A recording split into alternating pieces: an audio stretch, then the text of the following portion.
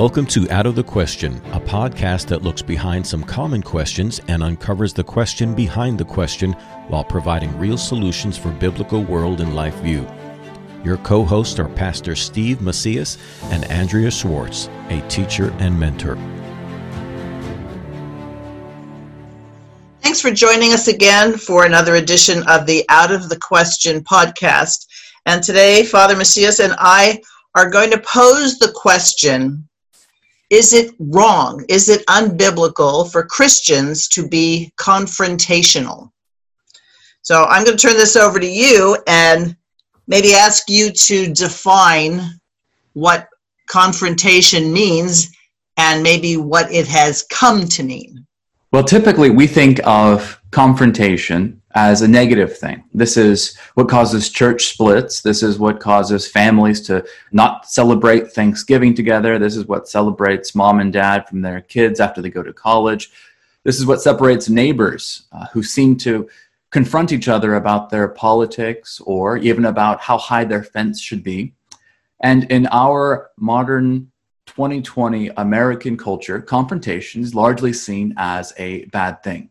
In fact, most people think confrontation, allowing an opposing view to be discussed among two people, no matter if they're friend or foe, is against the Christian ethos. That Christians are called to be nice, called to be kind, called to be forgiving, friendly, and that confrontation would therefore not be in the realm of Christian behavior.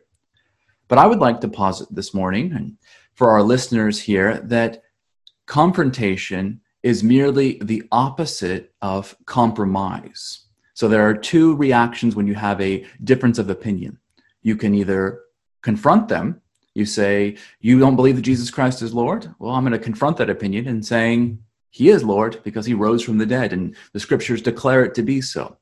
The opposite reaction, and there's only two here, is to compromise. Say, well, you might not believe Jesus is Lord, but I do. So let's find some middle ground where we can agree.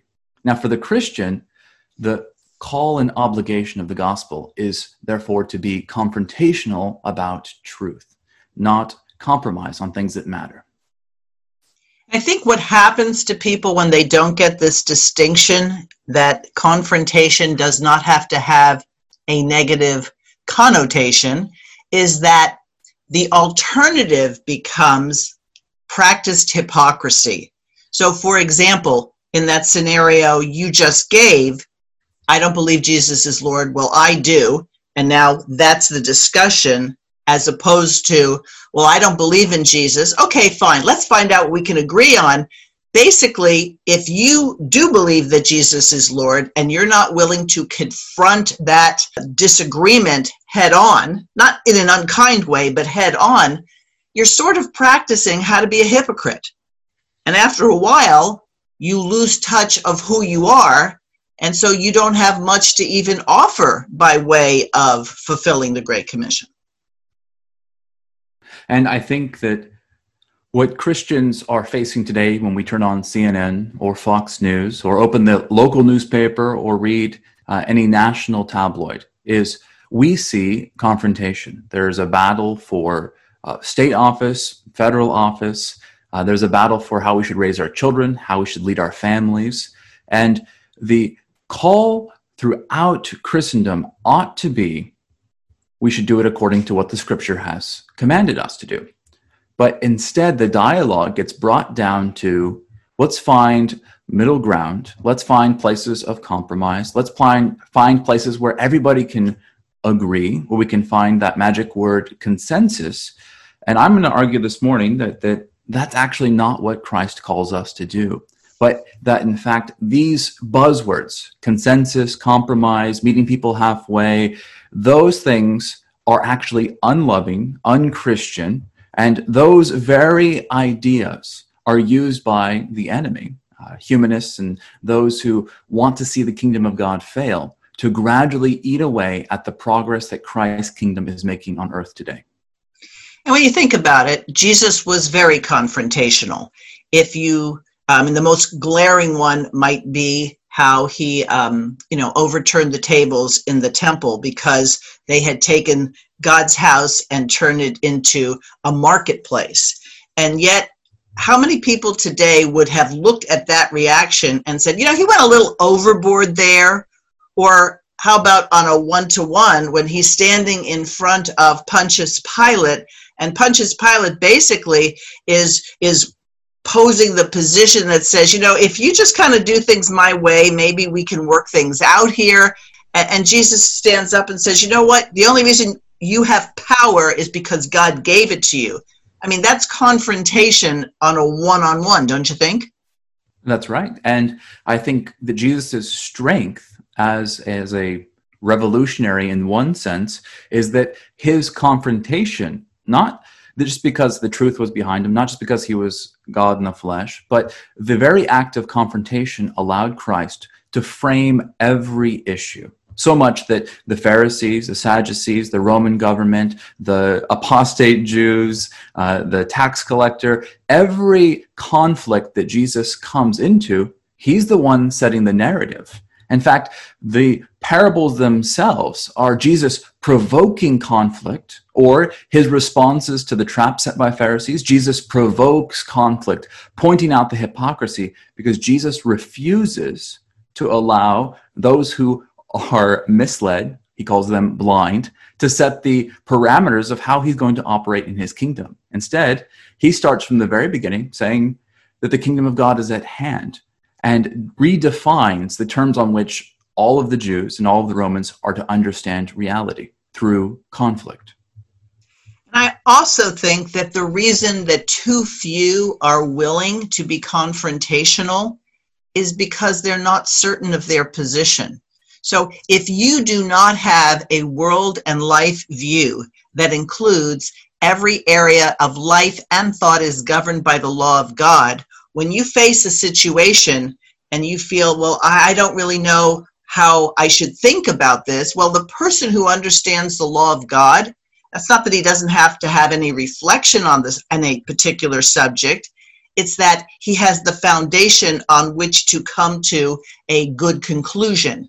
And so I think a lot of times people try to take this middle ground because they haven't prepared themselves for the battle that they're in, and some don't even recognize there is a battle. And not only do they not recognize that there's a battle, they don't recognize that the tactics that they are refusing to acknowledge, that they're not just losing the battle, but they're actually becoming the means by which the other side is winning. One of our friends, and a man who is very involved in politics in California, and I believe we've probably mentioned him on this podcast before, is Senator H.L. Richardson, who was one of those few California conservatives who had hope for the Golden State and was very successful. He was one of the founders of Gun Owners of California, and he wrote a book called Confrontational Politics. And in there, he outlines really what the Christian response to the religion of his day applied to the Christian response to politics in a place where we seem to be at a disadvantage, and how in places where you think you're at a disadvantage, the best thing you can do to preserve whatever strength you have and to actually move the kingdom forward is to go onto their turf and be confrontational. In fact, he makes the course that this is the tactic used by Marxists or leftists or liberals throughout all of political history. In fact, he uses this illustration from Lenin, and he says that the tactic for political resistance is through confrontation, and he describes it in terms of a hammer. And he says that the Lenin would say, you take your issue and you're like the hammer and you put it down on top of the nail. You do your first strike. Well, that doesn't put the nail in all the way. But just as important is the compromise of coming back just a little bit.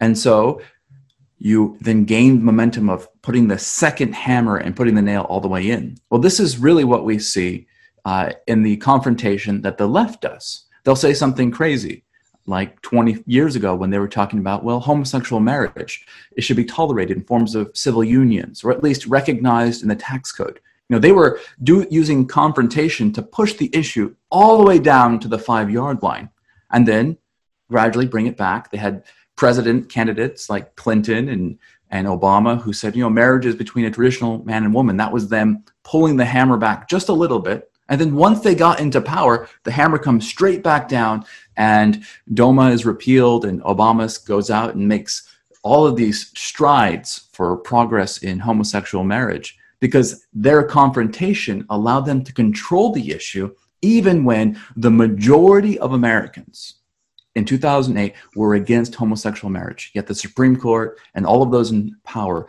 used the tactic of confrontation to take over public opinion and political power. Now, it's interesting that you say that, because I can almost hear people saying, well, are you suggesting we need to use Marxist tactics? Aren't we above that? For example, don't we have to treat other people well, because that's what Jesus said we need to do, treat others the way you want to be treated? So are you advocating, which I don't think you are, and I know you're not, the idea that we just use the tactics of the enemies of God? Well, I don't think we're advocating that we should go read Lenin and do what he does, or be dishonest, or be belligerent, or be unloving, but rather that what's working in these Marxist systems, this ideology of conflict, works because it responds to the human nature that their own system does not believe in. So why can we be manipulated this way? Because the Marxists are operating based on a view of humanity that is basically depraved, and they'll do everything in their own self-interest. Yet Marxist philosophy doesn't really believe that. Only the Christians believe in the depravity of human nature and our proclivity to sin, and these ideas that really come from the Protestant Reformation. And yet the leftists operate more consistently in the God-ordained universe here in the realm of politics than the Christians do. Instead, the Christians want to behave as though all men are angels. They want to behave as though everybody will do what is right. And we know that's not true in our churches. That's not true in our families. That's not true in our church, in our politics, state houses. In fact, to be consistently Calvinist or consistently Reformed is to recognize that the T in tulip applies to every realm of human existence, that we should expect that people will be on their worst behavior, whether they're the president, which is probably not hard for a lot of people to believe these days, or if they're the dog catcher. And so if we accept what John Calvin teaches about human nature, then we should be expecting that those who assume power will misuse it. So our tactics when we go into the realm should not be to assume the best in the minds of those who are working against Christ's kingdom, but rather to recognize, as they do, that we have a goal, and the difference is our goal is to honor God, to glorify Him forever, and to see His people flourish under His blessings. Exactly. And you touched on something there. You said what people believe on either side. And so presuppositions matter. It matters whether you think all have sinned and fall short of the glory of God and all need a savior, and that's the crux of it, or you believe that revolution and chaos brings about something better. So not only are we dealing with presuppositions, we're really in the realm of eschatology, because how do you think it ends? And what do you think your part is in terms of this thing called the kingdom of God? And so I think what you're saying in terms of that hammer analogy is that what happens is the hammer comes down and the nail is hit. And everybody's like, oh my goodness, we have to do something about it. Now the hammer goes back, preparing to hit again, and the people who just want to be left alone and don't realize that there's a war going on says, okay, things are better now, and they back off. So that now when the hammer comes down again, now it hurts even more, because you didn't see that that retreat was really preparing for an advance. And so what H.L. Richardson says in this book, Confrontational Politics, which even though H.L. Richardson has passed away, gone to his reward, his book is still available, and I've been recommending it to people. What he's saying is when that hammer goes back, understand the strategy and the tactic, and don't make that a time to go back, make it a time to advance, holding your position that what is right and what is not right is not right. Right. And the other illustration that he uses about confrontation and progress is the one about the bandit who tries to rob you. Right? So a bandit comes, he sticks a gun in your ribs, and he says, "Give me your wallet." And so you, fearing for your life, hand the wallet over to the robber, to the bandit. And then in the illustration, the bandit says, "Well, I see that you have your credit cards in here. I don't want you to have to reapply for these and have to get these new from the bank. I'll give you your credit cards back. And well, you have some pictures here of your children and your wife. I'm going to give you your pictures of your wallet and your pictures from your wallet of your wife and your children back. But I'm going to keep the cash." Do you go then to the police station and report this and say, "Well, he was a pretty nice guy. He let me keep my credit cards and he let me keep my pictures of my family, but he took my wallet and all of my money"? But that's really the picture of what political compromise is. It's this idea of giving way to the other side. But how many Christians behave this way?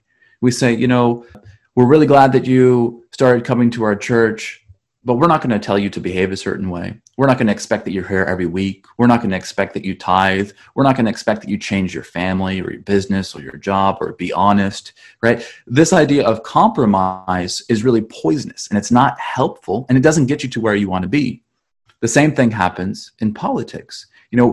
We respond to the humanism introduced into our life through politics, and often we compromise to avoid conflict. We avoid the confrontation. We want to get along with people. But yet where we find ourselves is imbibing all of the poison piece by piece, step by step from the other side. And it's no surprise, here we are in early part of September 2020, and in our state, we have churches still pretty much on lockdown, schools having to kowtow to all sorts of permissions from a governmental structure that's really not even in favor of anything other than statist education. And people become concerned that if they don't go along, if they don't appease, if we really resist, like John MacArthur's church in Southern California, or a Baptist church here in our area saying, "No, we're going to continue to have our services," people are afraid that if they rock the boat, they lose. But they don't understand that there is no appeasing evil. Well, there is no appeasing evil. And as Christ describes, that evil only retreats when confronted with good. There's this myth, this idea that if we were just nice enough to the unbeliever, then we would win them over. But the reality is that your niceness is perceived by the enemy as room for them to advance. And so the only way to hold the line of Christendom is for you to also be confrontational. There is in the scripture this picture of the kingdom of God as something growing to cover the world. But before Christ introduced that and made it a promise in the New Testament, he also gave that promise to Adam, that dominion of Adam would cover all of the garden and expand from the garden to cover the entire world. When Adam failed, he gave that promise to Noah. And he said to Noah, "This new world is yours. Take dominion, be fruitful, multiply." There was this idea that Noah and Adam were going to confront the wilderness, and that through this confrontation, the wilderness would be subdued and it would all come into conformity. And that's what dominion would look like. But then when we get to Abraham and throughout the promises given to him and his sons, there is a picture even more clear given of a land. The promise given to Abraham is that this land would not just be Israel, not just be this little piece in the Middle East, but also cover all of his descendants, all of his seed, and they'd be as numerous as the sand in the sea, or sand on the beach, and stars in the sky. The idea is that through confrontation, the kingdom would expand. And the confrontation for Abraham was literal fight, battle, both semantic of who is your God, and also physical and bloody of where shall you serve and who shall you marry. So confrontation was not just getting along with people, but rather having all people come under the kingdom and the reign of God. When you think about biblical history, in times of appeasement, in times of syncretism, well, we'll just adopt a little bit of this and a little bit of that, but we're still going to be who we are. That's usually when subjugation, being brought into captivity happen. And God's very jealous of people who are his and who don't follow his law and give their allegiance and love to someone else. And that's why the term adultery is used oftentimes to categorize that. And I do believe today the church is feeling the effects of its adultery, and praise God that there are some who are really beginning to see what the issues are, that it's much more than a political issue of which party is in power, but it's the fact that maybe, just maybe, the real target of all this unrest is the Church of Jesus Christ dominating the world for the kingdom of God in Jesus' name. And so I don't think too many people take seriously the admonition in Judges that talks about every place your foot trods is yours. Not yours for personal use, not yours so that you can build up a big stash for your family, yours in terms of being representatives as being God's people. That's right. And those promises given throughout the Bible, so you see it in Judges, Joshua, Deuteronomy, when God's people are challenged by those who want to see the promises of God die, God's promise that he gives them is that literal promise. Every place. And that doesn't mean in the church. It doesn't mean in the kingdom of the spiritual. It's literally every place. Your home, the marketplace, the political sphere. There is not a single place where the sole of your foot will tread that does not belong to the kingdom of God. And so there's an important little delineation there where what does the sole of the foot have to do with possession or authority? It's because that is calling back to a confrontational Bible verse at the beginning of the book of Genesis, where the seed of the woman is promised to crush Satan under his what? Under his foot, under his heel. Again, restated in the New Testament by St. Paul that the feet will conquer the Satan. And so I think what we're missing is the only way we can expect to have safety, protection, a future, a Christian identity is if we are active, moving forward. A foot that is stuck to the ground, stagnant, not moving, cannot set foot on new territory, and it cannot be lifted up to crush the serpent if it's standing still. So by definition, confrontation is required of the Christian if he really wants to see the kingdom of God prevail. And like H.L. Richardson says in his book, in terms of politics, because he was someone who embraced Chalcedon's theology, he was a friend of Dr. Rushdoony. Dr. Rushdoony, whenever he would talk about him, had such delight on his face because he knew this was someone who was bringing the ideas of Christian Reconstruction into politics, but that you don't abandon who we are as Christians to do it. So that's why at the beginning I said, lest anybody thinks, oh, I see, we become like the Marxists, and if we do what the Marxists do, we'll prevail. No, really what the Marxists are doing are capitalizing on the fact that ignorant people can be swayed. But just as what's true is if you know that as a child of God, as a soldier for Christ, you have a duty and a responsibility that transcends your own life. I mean, here in California, I'm sure it's true in other places, but there's such a fear over this COVID pandemic, as if nobody ever died before. And I always find it odd that there are Christians who are so afraid of the potential of death. Did they not know that they were going to die? I mean, I can understand if you're a child and you never think about death, but the fact is it's all around us.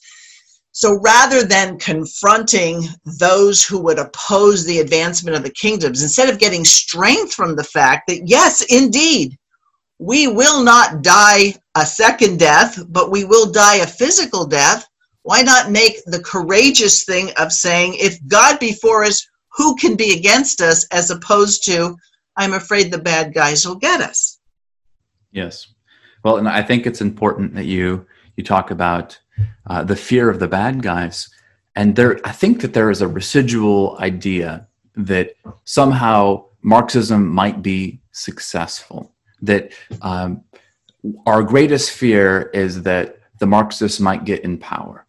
Well, the reality is, as a Christian, is that whether or not the Marxists get in power this year or for the next decade or not, their philosophy is going to lose. One of the favorite quotes I like to point out is a Churchill quote, where he says that the future is unknowable, but the past should give us hope. Because as much as we like to talk about the specter of Marxism or the danger of Marxism coming into our life and our politics, everywhere where Marxist philosophy, whether it's Russia or Cuba or Venezuela, everywhere that it's been realized, it's failed. And so what we should continually recognize is that there is no power in this system of redistribution. We have no fear that somehow they're going to overcome the kingdom of God, because while it may be difficult to live through it, and there could be atrocities, as there always are, of death, of liberty, and individuals, of children, of starvation, of economic downturn, while those things always come with Marxism, nobody ever comes out of Marxism saying, what a wonderful free system. It always and inevitably fails. And what's really, I think, remarkable and powerful to think about is that from the time that Marx wrote his manifesto, for the next several decades, nobody wanted to take up his mantle. Everybody recognized that this was an impossibility. It was a quackery, as Richardson calls it. But when Lenin takes up Marx's ideology, what was the power then behind Lenin? What made it so that he could amass such political acumen, have so much power, have so much authority? It wasn't based on the ideology. It was that Lenin recognized that if he put a little bit of organization behind a philosophy, that a tiny minority who were committed to that philosophy could wreak great havoc and have power. And so Lenin's great power was not that the philosophy of Marxism. Lenin's great power was that he recognized that if he had a clarion call, if he had a dedicated minority, that it didn't really matter what they believed as long as they just followed him into the goal that he was leading them to. Don't you think that too few people have a goal in mind when it comes to their life in Christ and the kingdom of God?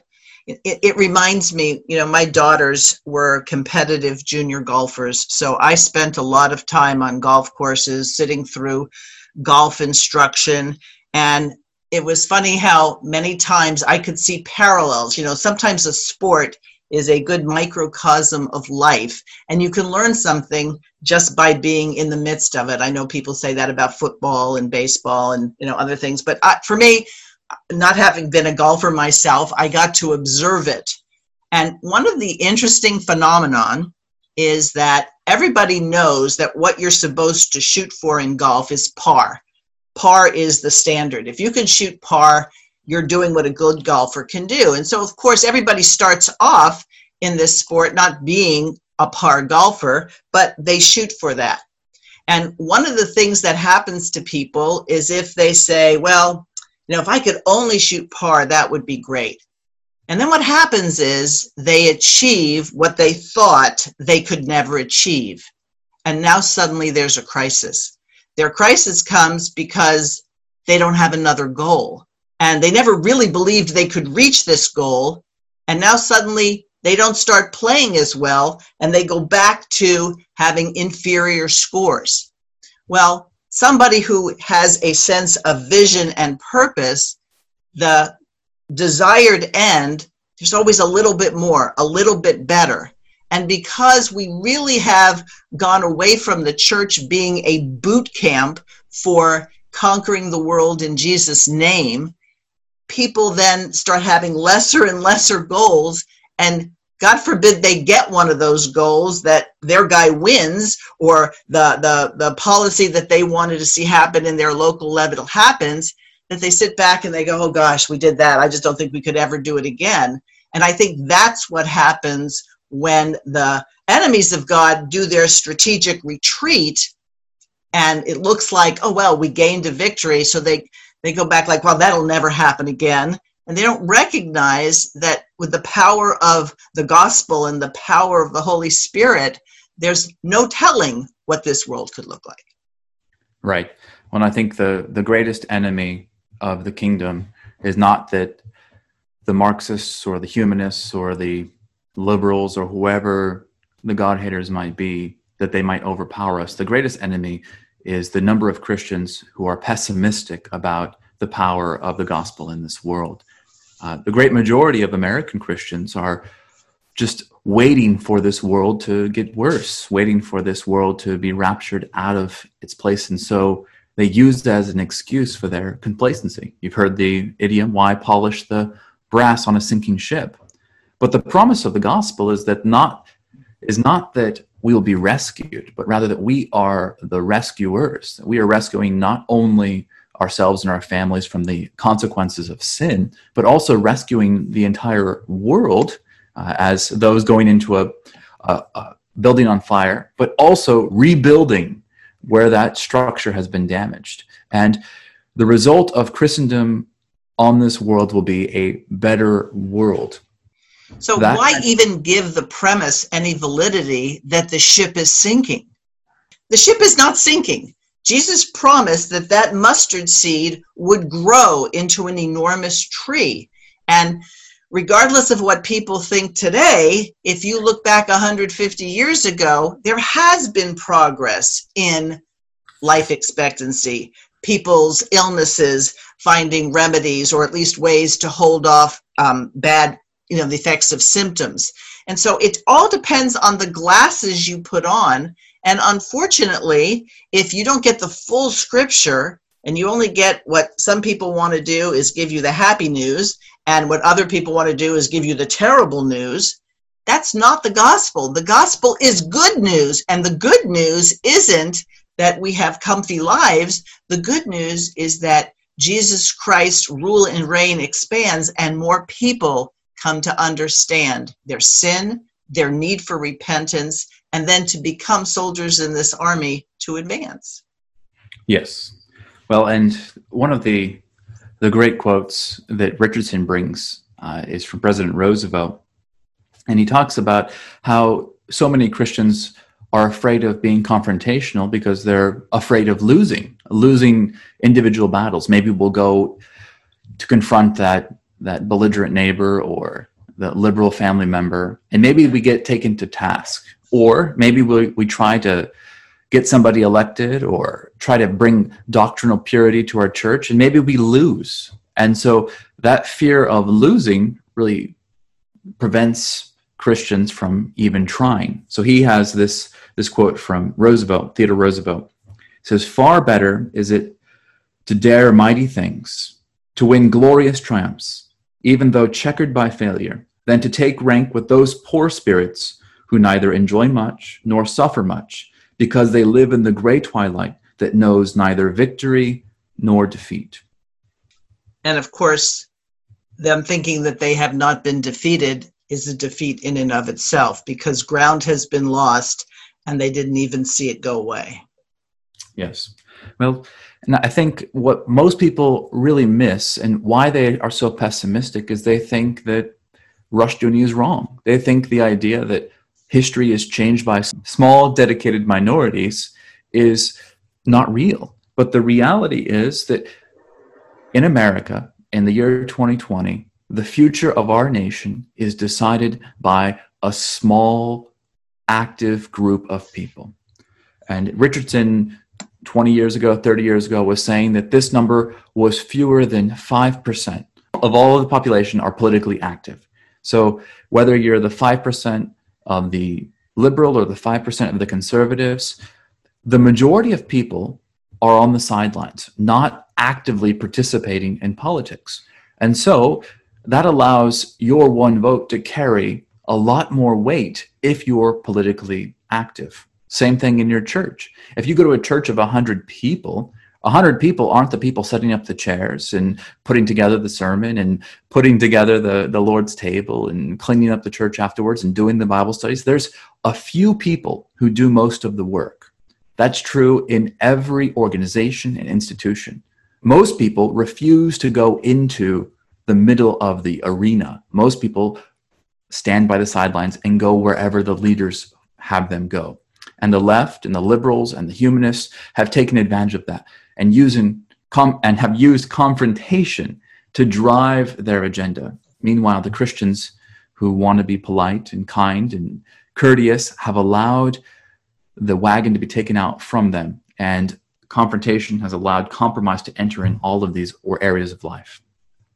And that's where it's so important to frame issues biblically as opposed to the latest fad. You know, it's a big deal nowadays, anti-bullying. People shouldn't be bullied. And first of all, I'm not sure bullying is a concept that we would clearly point to in Scripture. What it usually means in modern parlance is don't stand up for what you believe, because then I can always call you a bully. So there are many buzzwords nowadays that all you have to do is hurl at someone, and that everybody thinks would be enough to stop you. So think of all the phobias that can be thrown your way. Well, what happens to the person who is really standing on the rock? Let them throw these things at you. Okay. Yeah, okay, I would expect you to be throwing these at me. But what they don't always expect is that you'll continue to stand.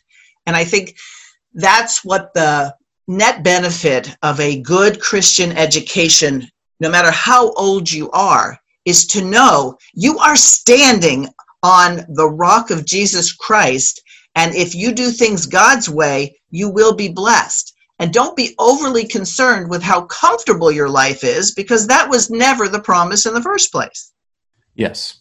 And if we move forward as a Christian community right now, and we stand on the promises, I think right now in times of crisis, we're able to point back to 2,000 years of success as a church. We're able to say, through the plague, through the Crusades, through Muslim Inquisition, through all of these various trials of the church, the Church of Christ has stood. It's been unmoved and untainted by the world, because what's behind it is not something from human creation. What stands behind Christ's kingdom on earth is Christ himself. The resurrection and the ascension demonstrate that this is not mere political minutia. The family is not just the arbitrary rule of one father. The church is not the arbitrary collection of people who have a good perspective on the Bible, but rather these are institutions upheld, sustained, and moved forward by the providence of God. And if we really believe that, why wouldn't we confront the dark deeds of evil, the hypocrisy of the world, the lies from the pit, and say, that's not true, that's the way of death, and the only way out of it is to trust in the Lord? Yes. And I'm going to do a little plug here. Chalcedon has two publications, the Chalcedon Report and something called Arise and Build. And the most recent issue of Arise and Build has an article in it by yours truly. And I entitled it, Living in the Crosshairs. You know, throughout biblical history, the people of God have been in the crosshairs of the enemy. Crosshairs is when somebody has a sight, you know, there's the perpendicular lines and they get you lined up and they're going to shoot at you. So rather than being surprised that people shoot at us, there is a fearlessness that comes from doing the right thing. And in this article, I point out that there are a lot of young people in their 20s and 30s and 40s. So you have to understand, when you're my age, people in their 40s still count as young people, right? And what they're doing is they are going after those who dare to do that which God says is an abomination. And so they're taking on the abortion industry. They're taking on child pornography and sex trafficking. They're taking on revealing what goes on under the covers of political liberalism and what it actually produces. And I submit that you cannot be fearless unless you truly fear God. If you don't fear God, then you're likely to fear man. But if you fear God, then you can confront those who dare to dishonor God. Just the same way young David had his slingshot and took down the giant that everybody else was really afraid of. Now, I don't know how David felt. Maybe he was a little afraid himself, but you know what? He walked by faith, not by sight, and that guy went down. I think the overwhelming part of those who even confess that the Lord is sovereign or who have an optimistic view of the future, I think the overwhelming part is there are so many different things attacking the church and the family and the state. You know, we have the negative stuff coming in through the television, through the internet, through social media. We have it coming down in legislation. It's in the newspaper. It's on the billboards. Everywhere we look, it seems as though there are new attacks on our Christian identity. But I want you to, and again, this borrows from Richardson's book, I want you to imagine that you have a house at the bottom of a hill, and you see a giant snowball starting to move its way down the hill, gaining momentum, gaining size, rolling down towards your house. Well, what do? Well, maybe you go out between you and this giant snowball and you start to build a barricade. But as soon as you start to protect your house, you notice a second snowball is coming. Well, then what do? You build a second barricade. Eventually, you'll get to a point where you recognize that you're not enough to protect that house. And so perhaps you gather your neighbors and you go up to the top of the hill and you find out who is this malevolent person pushing snowballs down the hill at the farmhouse. Or maybe you start running a newspaper and you talk about how terrible it is to push snowballs down the hill. But we can't simply continue to respond to the enemy's attacks. We must go to the root of the problem and confront where the danger is coming from. If we want the onslaught to stop, we must go and take out the person at the top of the hill. That means that we must be confrontational. I'm glad you said take out the person at the top of the hill. Don't take that to mean that you go and obliterate them with a firearm.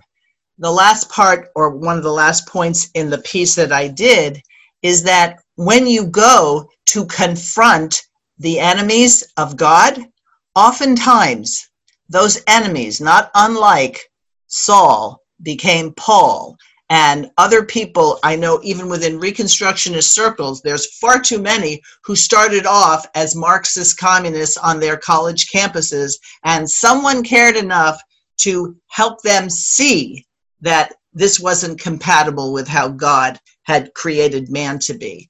And so don't take the position that says this enemy just keeps getting bigger and bigger and bigger. Remember, the weapons of our warfare include the Word of God.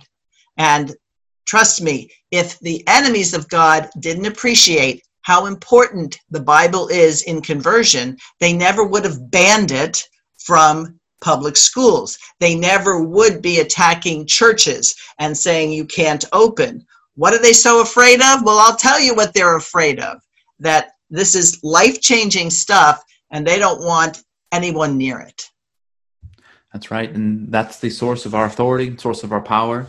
And it's the organizing principle under which we move forward our mission. You know, one of the great difficulties of being a conservative versus being a liberal is that the liberal understands he's part of a movement.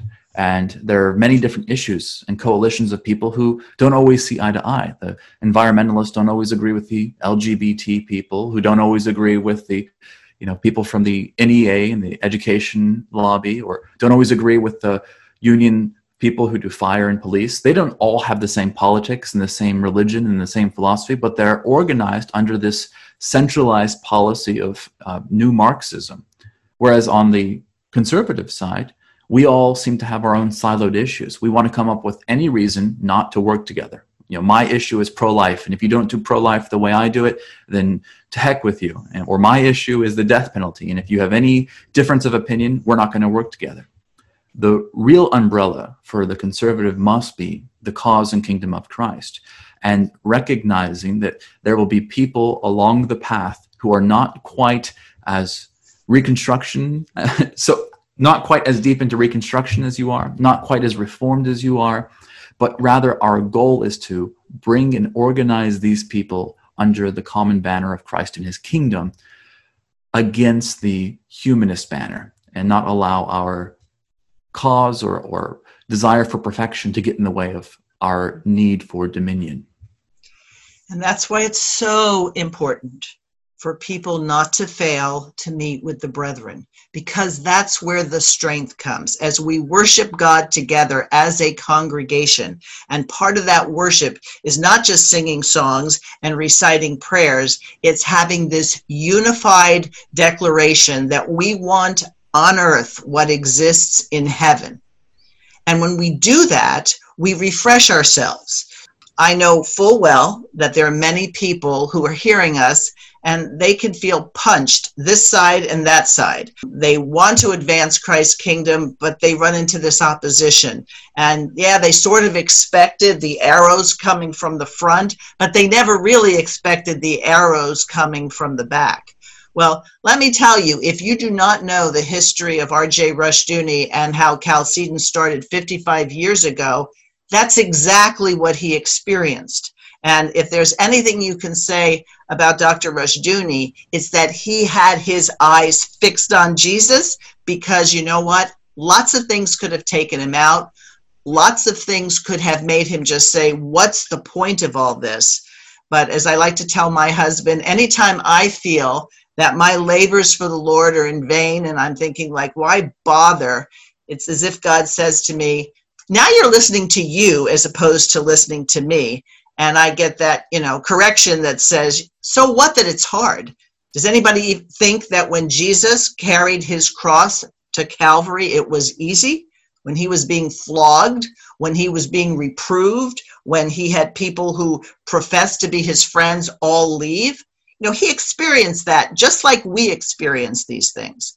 But we are more than conquerors. And if you think about what that means, you better believe it, because if you don't believe it, then you're operating off the wrong strategy. We're not just conquerors, we're more than conquerors. Amen. In Jesus Christ. And so apart from him, what are we? We're nothing.